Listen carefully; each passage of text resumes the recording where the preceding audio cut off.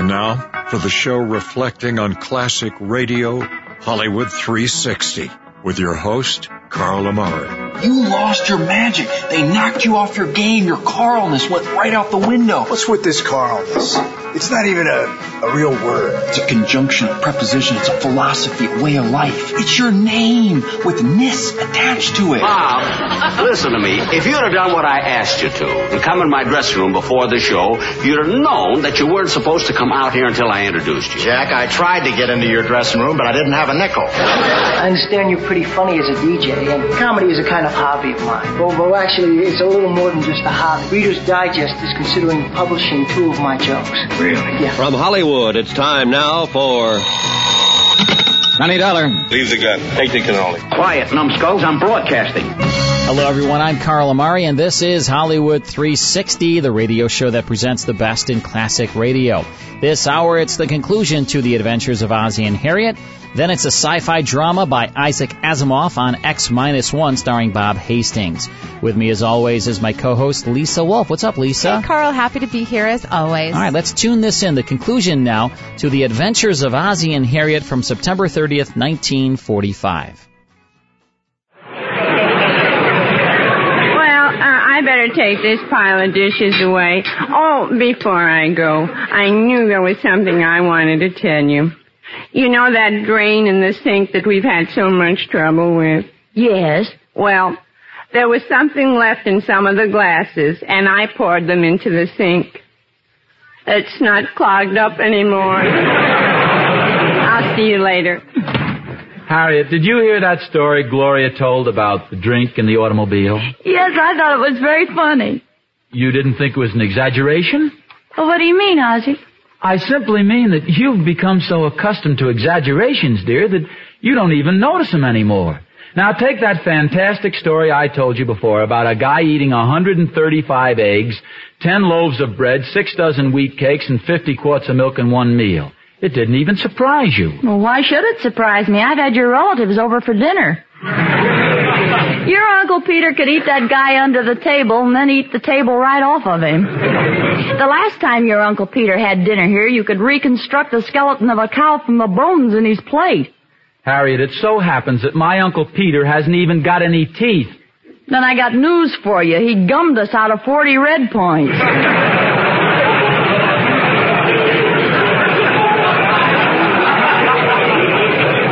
Harriet, I'm merely trying to show you how foolish it is to exaggerate things. I know you don't mean any harm, but it's little things, like the price of a dress, the age of a piece of antique furniture. Oh, my goodness. What's the matter, dear?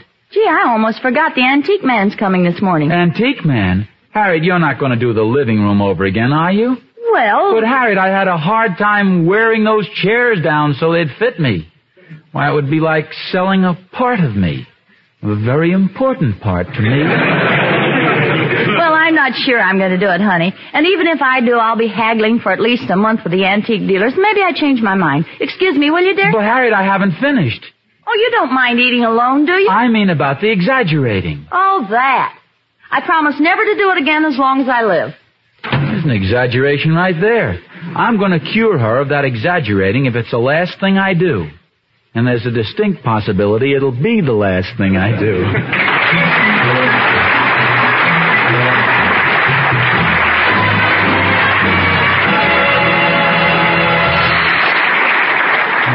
Well, Ozzie seems to have quite a problem on his hands trying to figure out a way to cure Harriet of her tendency to exaggerate things. Right now, he's out on the front lawn thinking things over and hunting for devil grass when the Bobby Sox department from next door calls to him. Hello, Mr. Nelson. Oh, hello there, Emmy Lou. How are you doing with that devil grass? Oh, pretty good. I wish that was my only problem. Oh, something serious? Well, no, not really, but it's something that might eventually prove embarrassing. Could I be of any help? I've got $9 saved up out of my allowance. Oh, well, thanks very much, but that's not what I meant this time. You see, I've been trying to prove something to Mrs. Nelson. So far, I've been completely unsuccessful. What's it about? It's this business of exaggeration, Emmy Lou. Why do women exaggerate anyway? Women don't exaggerate, Mr. Nelson. They don't? No. It's just that after they get done telling the truth, they keep on talking. yes, it does sound pretty reasonable, but I still don't understand it. Well, I'll try to explain it to you, Mr. Nelson. Suppose I'm introduced to some boy and he's really an absolute goon. Do you imagine for one moment that I'm going to tell my girlfriends that I met a goon? Of course not. I tell them that I met the most divine man, an utterly handsome, simply super dreamboat. Oh, and then they think he's quite a guy, huh? Oh, no. Then they know he's a goon or I wouldn't have said all that.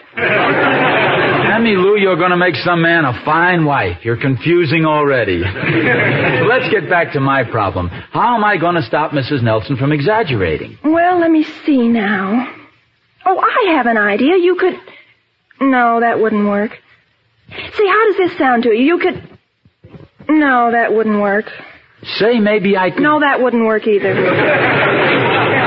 It really is a problem, Mr. Nelson. Maybe I was on the right track before when I was exaggerating things to show her how silly it sounded. That sounds like a good idea. I know, but it didn't work. Maybe I wasn't exaggerating the right things. Maybe I should get something she cares more about. Who's that man going into your house? Oh, it's probably the antique dealer. Are you getting new furniture? Well, Mrs. Nelson thinks so. Wouldn't be new anyway. It'd just be different old furniture. She's going to sell a few things to him, I think. Oh. As I was saying, if there were only... Hey, wait a minute. That's it. Antiques. Now, that's something that Harriet's crazy about. What are you going to do, Mr. Nelson? Boy, have I got an idea. When he tries to buy a piece of furniture, I'll put a figure on it that's so ridiculous he won't buy anything. That'll show Harriet where exaggeration can get you. That's a wonderful idea, Mr. Nelson. Go ahead. No, not yet. First, I'll wait till he's in the house and looking over something he seems to like. Then I'll come in with the surprises. By the time I get through, George Washington will have slept on every antique we have in the house, including the chandelier.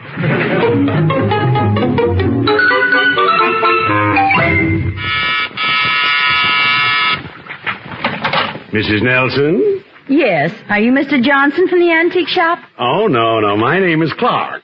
I'm from the county tax assessor's office.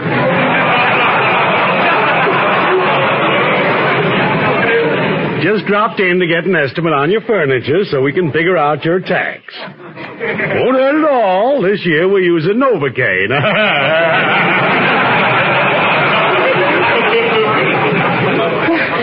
You certainly seem happy at your work. Oh, I've been at it a long time. Know it like a book. Yes, ma'am. When I start assessing, I ain't just a guessing.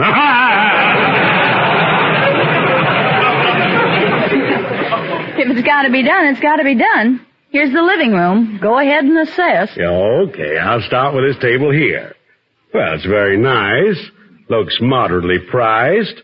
I'd say $50. That's about right. Oh, hello, dear. Oh, hello, Harriet. Ozzie, this is Mr. Clark. How do you do? I was just looking this table over, Mr. Nelson. Your wife and I figure it's worth about $50. $50? Are you kidding? This table is worth $5,750. Ozzie! Is this on the level? Absolutely. Well, I'll take your word for it, but just looks like an ordinary table to me. As a matter of fact, it was originally a footstool used by an old Scottish knight, 8 feet tall. Of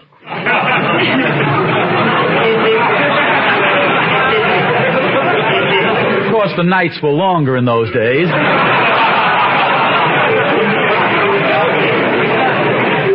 Dear, Mr. Clark and is I from suppose you think this piano here is an ordinary piano? Well, it looks like a regular piano. Well, sir, this is one of the most valuable antiques in all America.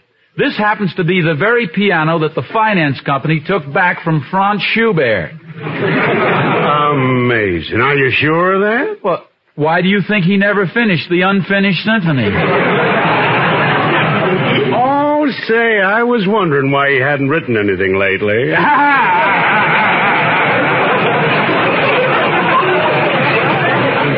Ozzie, why don't you let Mr. Clark judge these things himself? My wife is very modest about it, but practically everything in this room is a rare treasure. Oh, brother. Hey, I'd better mark some of these things down. Do you have a pencil? Well, here, you can borrow my pen. Thanks.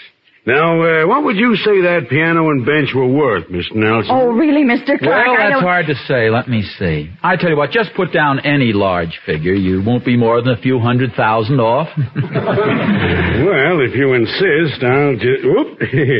Say, one thing I know ain't a rare antique is this pen you just handed me. Look, I got ink all over my hands. And besides, it's got the initial N on it for Nelson. Mr. Clark, N also stands for Napoleon, you know. It just so happens that was Napoleon's favorite pen. You mean he got ink on his fingers, too? Why do you think he kept his hand inside his coat all the time?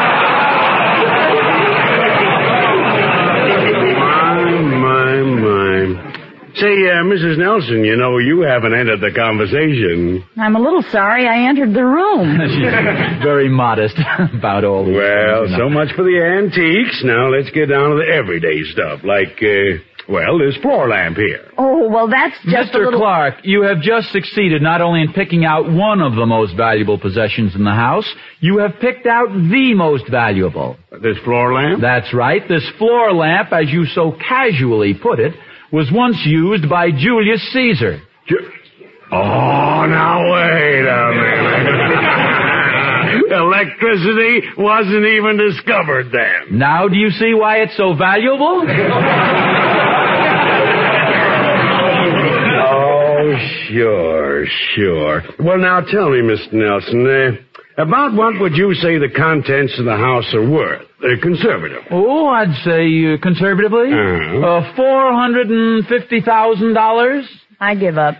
Well, thank you very much, Mr. Nelson. You've been most cooperative. It's been a pleasure, I'm sure, Mr. Clark. Mr. Nelson, before I go, may I say just one thing? Go right ahead.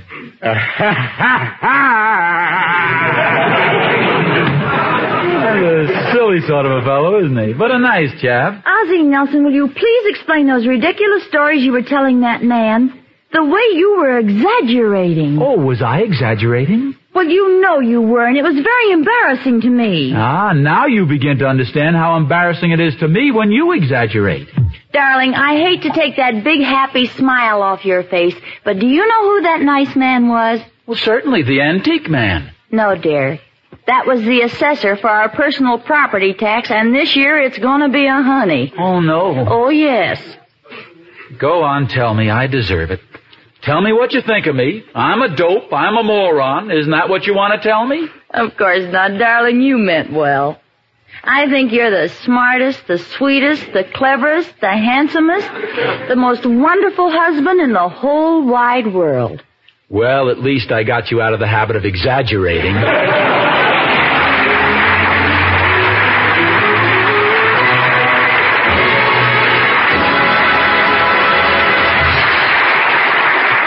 What's that paper you've got there, dear? It's a copy of our tax report. We owe exactly $152,740. And by the way, dear, from now on you'd better wipe your shoes before you come into the house. Our living room alone is worth $500,000. Golly. Well, I'd better get down to the tailor shop tonight. The tailor shop? What for? Well, from there you can dig the shortest tunnel under the bank on the corner. Well, I guess you suffered long enough, honey. Get that prison pallor out of your face. Our tax bill's very small because Mr. Clark got the correct figures and it's all straightened out. Well, Harriet, that's wonderful, marvelous. How did it happen? Well, all the time you were telling Mr. Clark those ridiculous things about our furniture, yeah, I was standing behind you making certain widely used motions with my finger and forehead to indicate that your mental development had been arrested rather prematurely. And then later I phoned him to make sure. Well, that's swell, I guess, but, well, just what did you tell him? Well, you understand, dear, we were in a tough spot. Yes, I know. What did you tell him? In an emergency like this, you have to think fast, you know. I had to say something. Harriet, what did you tell the man? I told him you had a brain the size of a peanut. There you go, exaggerating again.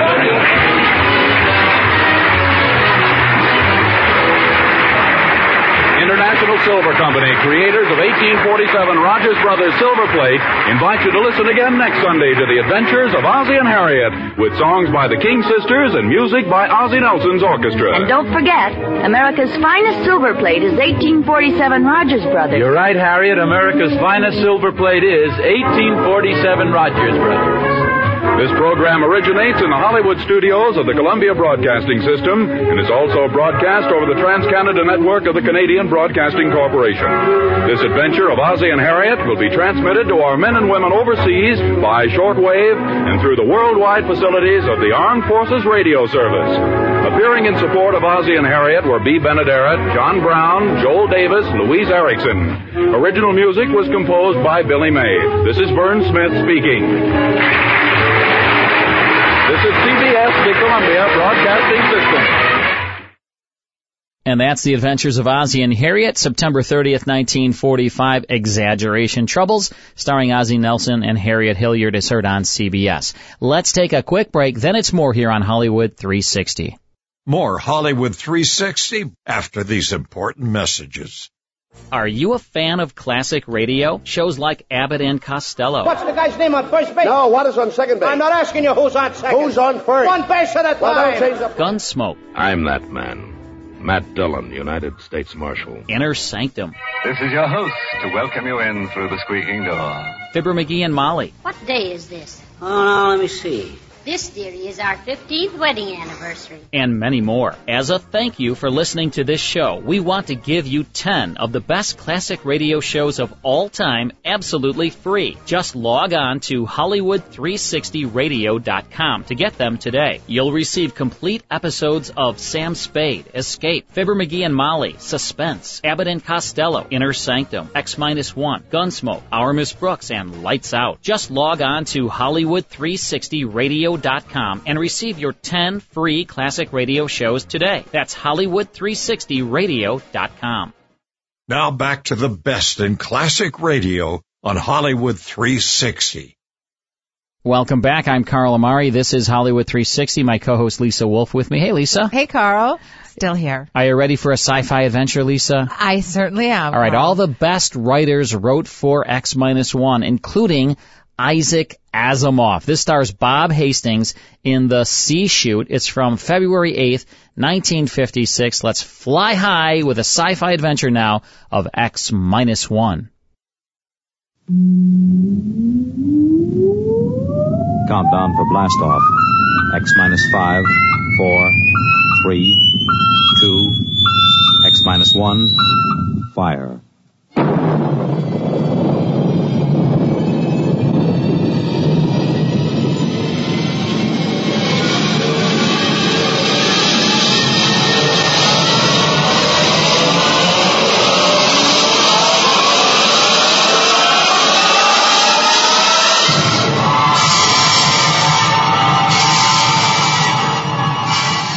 From the far horizons of the unknown come transcribed tales of new dimensions in time and space. These are stories of the future, adventures in which you'll live in a million, could be years, on 1,000 maybe worlds. The National Broadcasting Company, in cooperation with Galaxy Science Fiction Magazine, presents X-1.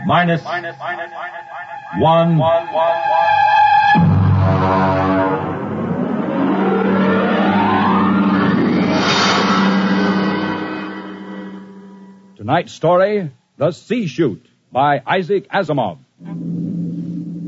We were on our way home to Earth when it happened. 6 of us, coming home as passengers aboard the merchant spaceship Starfire. At the start of the Second Interstellar War, the one between Earth and the planet Chloro. And then it happened.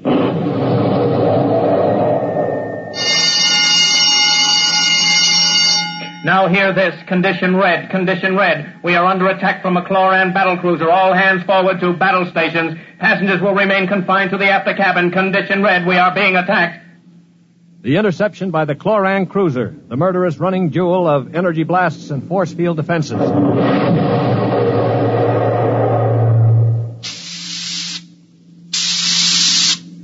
We huddled in the passengers' after cabin, terrified, not knowing how the battle was going. We could hear the desperate bursts of steam through the steering tubes as the Starfire maneuvered to dodge the enemy attacks. And then...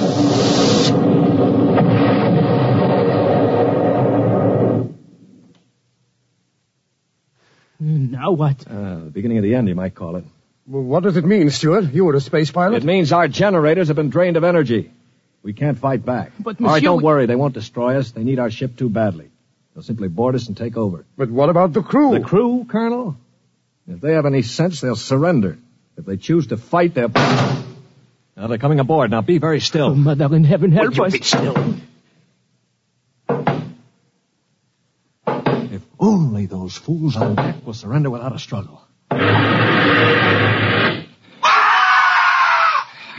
They are fighting. Yes, it's the end.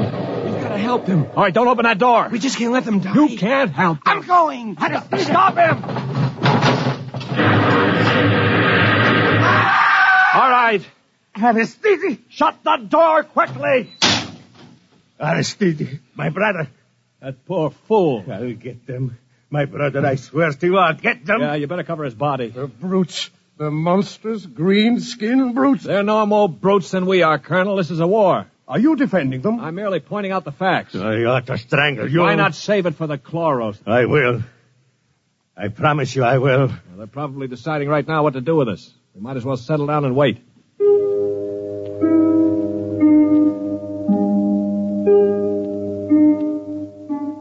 We sat there, the five of us, and listened while the Chloran invaders killed off the members of the Starfire's crew.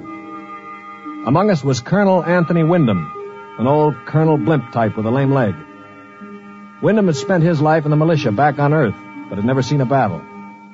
There was Demetrius Poliorkitis, who had just watched his brother being killed by a chlorocarbonizer. Poli was a huge man. He and his brother had tried truck farming on Arcturus and given it up after 2 seasons. Then there was LeBlanc, a sensitive, frightened young man of 22, and Randolph Mullen, who looked like somebody's caricature of a bookkeeper. A mild, balding, milquetoast little man. And there was myself, John Stewart. I was the only one who'd ever had contact with the Chloro people. I had a pair of artoplasm hands to prove it. It is quiet now. Yeah, they've finished with the crew. Mr. Stewart? Yes, Mr. Mullen. What do you think will happen next? Well, they'll put a prize crew of 2 aboard and take us to one of their home planets as prisoners of war. Only 2 of the Chloros will stay aboard? Well, 2 is all they'll need. Why, Colonel? You thinking of leading a gallant raid to retake the ship? Well, simply a point of information, Dashit. All right, then let me give you another point of information. If you want to commit suicide quick, just open that bulkhead door. 3 steps inside, you'd fall on your face. But why? Don't you smell anything, LeBlanc? Get close to the door. It smells like gas. Yeah, it is gas. Chlorine gas. They breathe it like we breathe oxygen. They've chlorinated the whole cruise compartment. One big whiff of that and we'd all be dead. So just forget about rushing the chloros. How do you know so much about their habits, Stuart? I lived on a chloro planet for 6 months. You see these hands? They were mangled in the oxygenating machinery of my own quarters. They grew these artoplasm things and operated. They're weak, but at least I have hands again. Monsieur Stewart. Yeah. Will they kill us? No. Why do you say that? Because in their own way, they're gentlemen. Probably will be interned for the duration. You call them gentlemen. After they killed my brother in cold blood, you call them gentlemen. You know, Stuart, you sound more and more like a blasted Greenie sympathizer. Blasted, man. Where's your patriotism and loyalty? My loyalty is where it belongs, with honesty and decency, regardless of the shape of the being it appears in. This is a ridiculous war. Why are we fighting these people? We can live only on planets with oxygen, and oxygen is poison to them. They can live only in chlorine atmosphere, which is deadly to us. Yet we're fighting them over a bunch of worthless asteroids that neither of us can live on comfortably. Well, it's a matter of principle. It's a matter of stupid pride and greed.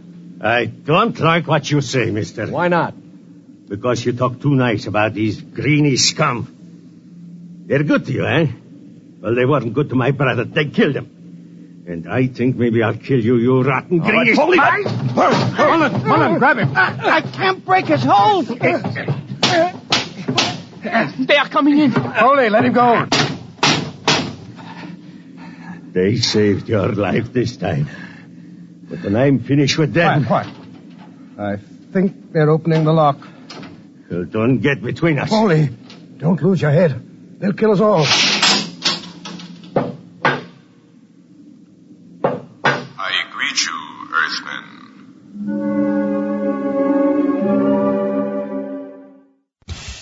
That's the first portion of the C-Chute on X-1. We'll get back to that in just a moment. Let's take a break here on the Hollywood 360 Radio Network. And now back to Hollywood 360 with Carl Amari. And now the conclusion to X-1 with the C-Chute. The chloro was not a pleasant sight to anyone unused to it. He was about the height of an Earthman, but the top of him was just a green stalk with eyes. He was still wearing a spacesuit to protect him from the oxygen in our compartment. In one of his tendrils, he carried a chloran gun. As he stood in the doorway, I could see Polyarchetes' eyes begin to glisten with rage. Then, with a bellow like a huge bull, he threw himself at the chloro.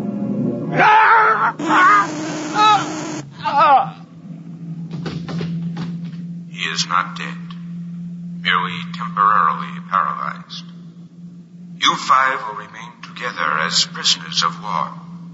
We expect to reach our own planet within several weeks, your time. There you will be interned for the duration of the war. If any of you attempts to leave this compartment, we shall be forced to destroy you. That is all I have to communicate.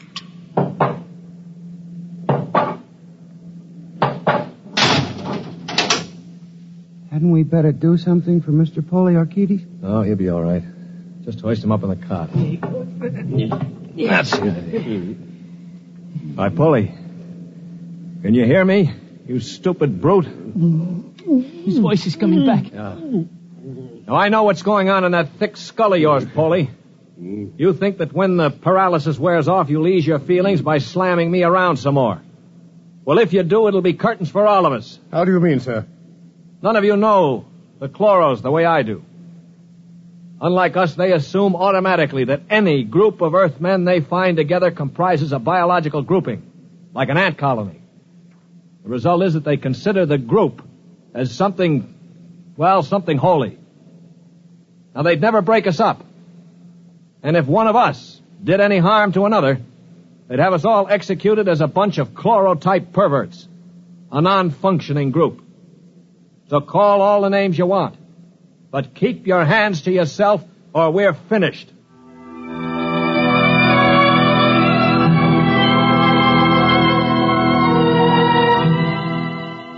My little speech had a sobering effect on the group. For the next 24 hours, we did little besides eat our rations and think. I tried to evaluate them. The colonel I had figured for an old windbag. Polyarchetes was a hate-filled brute. LeBlanc would crack first. He was like a frightened child. Mullen was a non-entity, a mouse instead of a man. Everything he did seemed prissyish. His voice had the quality of furtively rustling underbrush. How long did you say the trip would take, Mr. Stewart? Well, the chloro said about 2 weeks. Gentlemen, if I may interrupt. Colonel? Now, it has occurred to me that perhaps you know of some weakness that might enable us to overcome these chloros. The only weakness they've got is that they can't stand oxygen. Oh, but there must be some way to get the best of them, man. After all, there are only two. Before I answer, Colonel, I have to know your motive. Is it to save your own skin or help Earth win the war? Oh, dash it, man, to help our side, of course. What we're looking for is the way to save the ship for Earth without losing our lives, yes? Well, all right, let's take a vote then. LeBlanc? I have a wife waiting on Earth, Mr. Stewart. I do not want to die. Uh-huh. Hero number 1. What about you, Mullen? I don't see how we could accomplish it without... Hero number 2. Well, Polyarchetes? When I kill Chloros, it will be with my bare hands. On their planet, I will kill dozens, I promise you. 3 down. Well, Colonel, don't you want to march to glory, an old militiaman like you? Your attitude is very cynical and unbecoming, Stuart. I see. Well, then I'll have to blow the ship up myself. Stuart! Don't worry, Colonel. I don't intend to be a dead hero. Of course, there is a way we might do it. What did you say, Mr. Mullen? There's a spacesuit and magnetic boots stored in that locker over there. We might be able to reach the control room from the outside of the ship. The outside? But how would we get outside? Well, this compartment has a C-chute. It must. What is a C-chute? A C-chute, my boy, is a casualty chute. It doesn't get talked about much, but all the main compartments have them. They're just little airlocks down which you slide a corpse. Burial in space. Oh, blast it, Mullen. Suppose you did get outside. How could you re-enter the ship? Through the steam tubes, the ones they use to guide the ship. Wait a minute, Mullen. What do you know about steam tubes? I thought you were a bookkeeper. Well, on Arcturus, I got interested in spaceship models. I studied all about them. On my own time, of course. Yeah, naturally. At any rate, I learned that the steam tubes have an access vent directly to the control room for repairs and so forth. And the chloros, they are in the control room. What do you think, Stuart? Well, it's a video sort of idea, but it might just work. We could get permission from the chloros to open the C-chute and bury Paulie's brother. And one of us could slip into it, work forward, and climb up through the steam tube. The question being, which one? What about you? You with your loud talk and your sneers. I'm no hero, Paulie. I've already said that. My object is to stay alive. The steam tube let go while you were in it, you'd be broiled like a lobster. Now, how about the colonel here? If I were younger, blasted, I'd trounce you. You know very well with my injured leg. Yeah, of course. Not to mention my artificial hands. Well, now, what unfortunate deformities do the rest of us have? Paulie? You just keep talking, Mr. Big Mouth, and pretty soon we'll kick your teeth in. Of course, that's your standard reply to everything, isn't it? LeBlanc, will you do it? I cannot. Not even to get back to Denise? Please, I cannot. LeBlanc needn't go. I'll do it. What? After all, it is my idea. Wait a minute. Are you serious, Mullen? Yes. Well, how? I don't understand. Why? Why you? Well, it seems no one else will do it. But that's no reason, man. I can't think of any other. Look here. Do you really intend to go through with it, sir? Yes, I suppose I do. Well, dash it, man. Let me shake your hand. You're an Earthman, by heaven. You do this thing and win or die. I'll bear witness for you.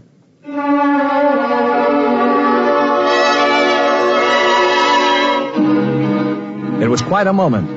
Mullen the mouse had suddenly turned into a man. He just stood there awkwardly while the colonel puffed his hand. Poliorketis seemed stunned. LeBlanc was wide-eyed. And I was in a peculiar position, one in which I rarely found myself. I had absolutely nothing to say. That ought to bring them.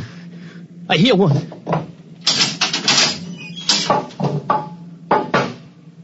What is it, Earthman? One member of our unit is dead, as you know. We request permission to jettison his body out of the casualty chute. You may do so. You'll have to open the chute lock from the control room. I will do so.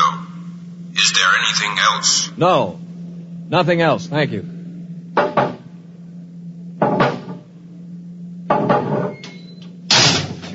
Oh, boy.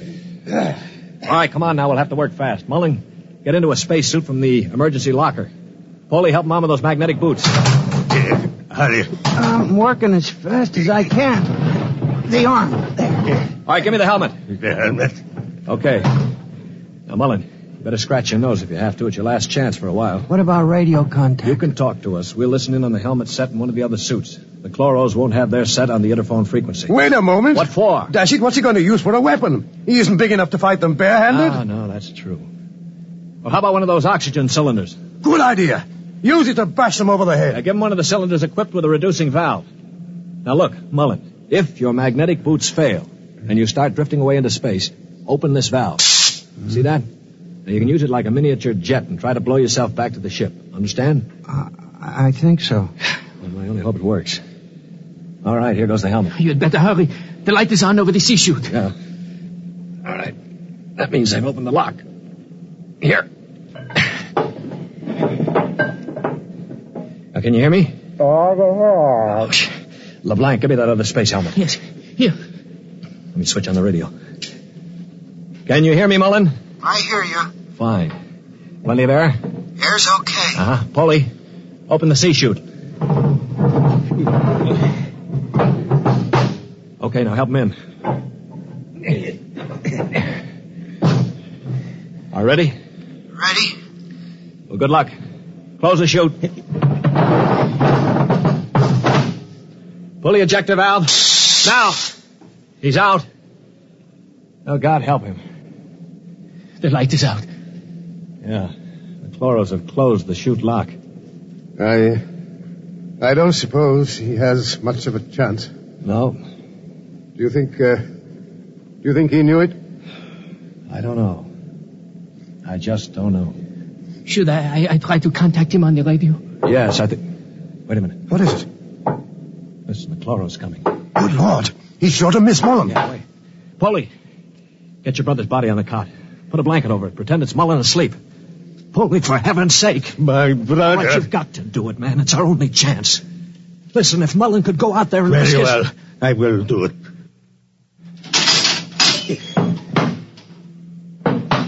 Earthman, Yes.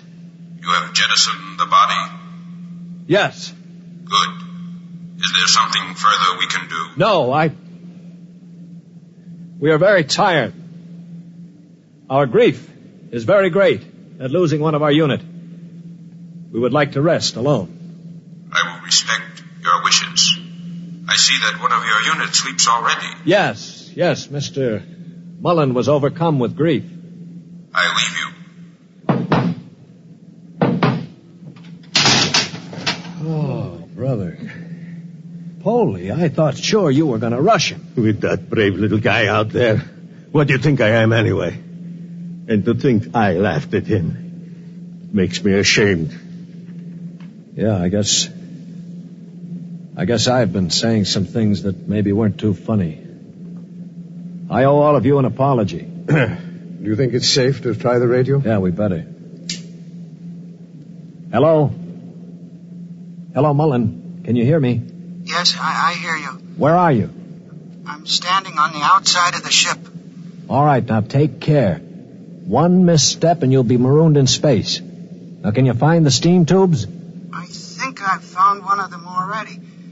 I can feel the rim. I just hope it doesn't let go when I get inside. Be careful. I'm going into the tube now. I can feel the ladder rungs they use to repair the inside. Yeah, well, keep in contact. I'm in the tube now. Good Lord. They've let go with a blast. Oh, well, it may be the starboard tubes. Mullen! Still here. They use the other tubes, fortunately. Now, if they don't try to correct for over-deflection... Yeah, keep moving. I seem to be... Wait. Yes, I'm at the end of the tube now, where it opens into the control room. Good. Now, look, there's a small metal door there. Can you feel it? Yes, I'm afraid it's locked from the other side. Oh. I can't budge it. Mullen, listen to me. Stuart, I'm scared. I'm terribly scared. Yeah, all right. Now, hang on. Don't blow up. Listen to me. Are you listening? Yes. Take the spare oxygen tank. Bang on the metal door that leads to the control room. The chloros are bound to hear you. When one of them comes to investigate, try to hit him with a cylinder. Now, aim for the stalk on top of his body. Try to blind him. Will you do that? I'll try. Well, now, go on. Only one can come. The other will stay at the controls. Now, start banging.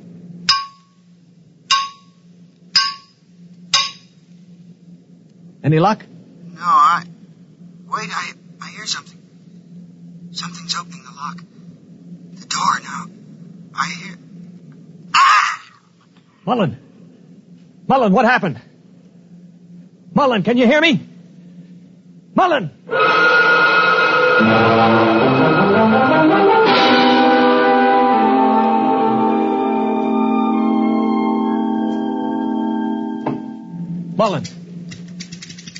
Mullen! Oh, it's no use. They must have gotten him. Yeah, he was one brave little guy, that one. But suppose they have just got him in the control room. I mean, maybe he's not dead. Well, then maybe one of us could rush them. We could bang on the door and jump the chloro. Well, the first guy would be a cinch to die. I would be willing to take the chance. You? Why not? I could try. Not you. I'm the strongest. I do it. Now listen, you chaps. I'm an old man. I've got nothing to live for anyway. Suppose I throw myself at the ray gun. Wait a minute, what's going on here? 20 minutes ago, there wasn't one of you who'd risk his little finger to get us out of here. Now you're falling all over each other. Maybe Mr. Mullen teaches us a lesson, huh? Yeah. Okay, Polly, give me the wrench. I'll start banging on the door.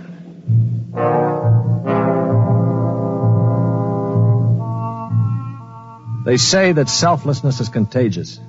I guess maybe it is. I'd been a cynic all my life, a man who believed in nothing. Well, I'd come face to face with 4 human beings who proved that I'd been living a lie. I knew what I was going to do now. When the chloro came to investigate our compartment, I had it all planned. If only my poor, weak hands would hold out long enough. Ready? Ready. Here goes. That should bring him. Try again. Wait, listen. Shh. It's at the door. Get ready. It's opening the lock. For poor old Mullen now. Steady. No! Let him have it! Wait! Stop it! It's not the chloro! Wait! Good Lord. It's Mullen. Mullen? Here, get the helmet off. That's it. All right, now lift. Mullen, are you all right? I seem to be quite all right. Well, the chloros. Both dead. At least I hope so. Well, what happened? Well, I banged on the steam tube hatch and a chloro opened it. Yeah? I hit him with a cylinder. It blinded him, I guess, but didn't kill him. He grabbed me and pulled me into the cabin. In the struggle, he broke my transmitter. That's why I couldn't talk to you. Finally, I managed to club him down. Well, what about the other one? The other one almost got me. It must have heard the scuffle and came into the cabin with a ray gun. What I did, I guess, was pure reflex. The cabin atmosphere was chlorine, of course, and the greenie didn't have a spacesuit on. Uh-huh. So I just turned on the oxygen valve in that spare tube. It was like spraying an insect with poison. Well, you're a brave man, Mullen. I'd have been scared to death. Mullen, what is it? Mullen.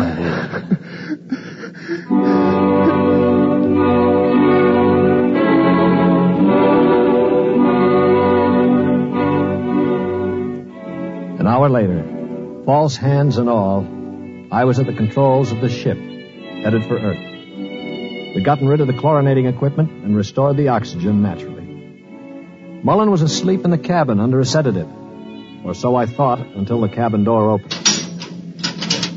Mullen, for Pete's sake, get back to bed. No, I'm quite all right now, really. Do you mind if I watch how you operate the ship? No, not at all. Sit down. You know, I guess I owe you an apology. I didn't think too much of you. That's your privilege. No, it isn't anybody's privilege, Mullen, to despise another. For years now, I've abandoned hope of finding any decency in human beings. I owe you a vote of thanks. You embarrass me, Mr. Stewart. I didn't do it for any heroic reasons, I assure you. Far from it. Well, why did you do it, Mullen? That puzzles me very much. Well, Mr. Stewart, I'm a bookkeeper.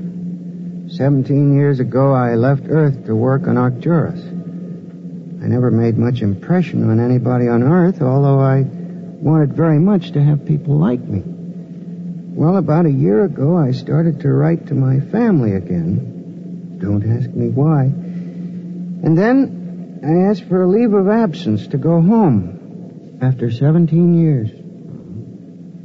Well, I still don't understand.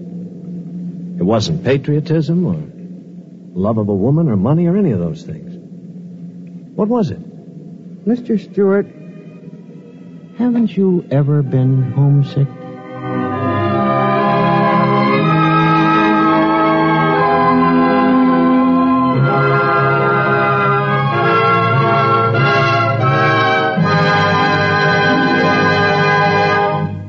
You have just heard X-1, presented by the National Broadcasting Company in cooperation with Galaxy's Science Fiction magazine, which this month features A Gun for Dinosaur by L. Sprague de Camp. a story of hunters in the bloodiest and most ferocious arena of all prehistoric Earth, where hunting reptile heavyweights is no job for human lightweights. Galaxy Magazine on your newsstand today.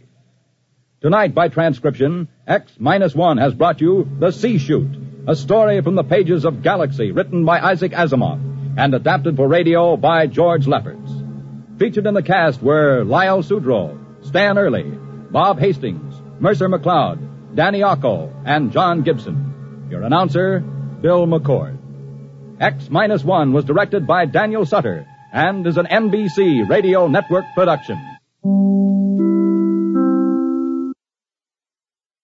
And that's X-1 from February 8th, 1956, with The C-Chute by Isaac Asimov and starring Bob Hastings, also in the cast, Dan Ocko, John Gibson, Lyle Sudrow, as heard on NBC. Let's take a quick break, then it's more here on Hollywood 360. More Hollywood 360 after these important messages. Now back to the best in classic radio on Hollywood 360. Welcome back to Hollywood 360. We have a Facebook page for this show, right, Lisa? We do have a Facebook page, Hollywood 360 Radio. We love when people talk to us on Facebook. They send us messages and posts and photos and all sorts of good things. They let us know what they'd like to hear and give us advice, suggestions. We'd love to hear it all. And that's where they can find out where there's thousands of pictures of you, There's right? thousands of pictures, and we post our schedule there each week, so it's a good place to go for information. Remember to like us on Facebook and let us know what you'd like to hear. All right, in our next hour of Hollywood 360, we're going to tune into Boston Blackie, and then Eve Arden stars in Our Miss Brooks. That's our next hour here, so don't go away.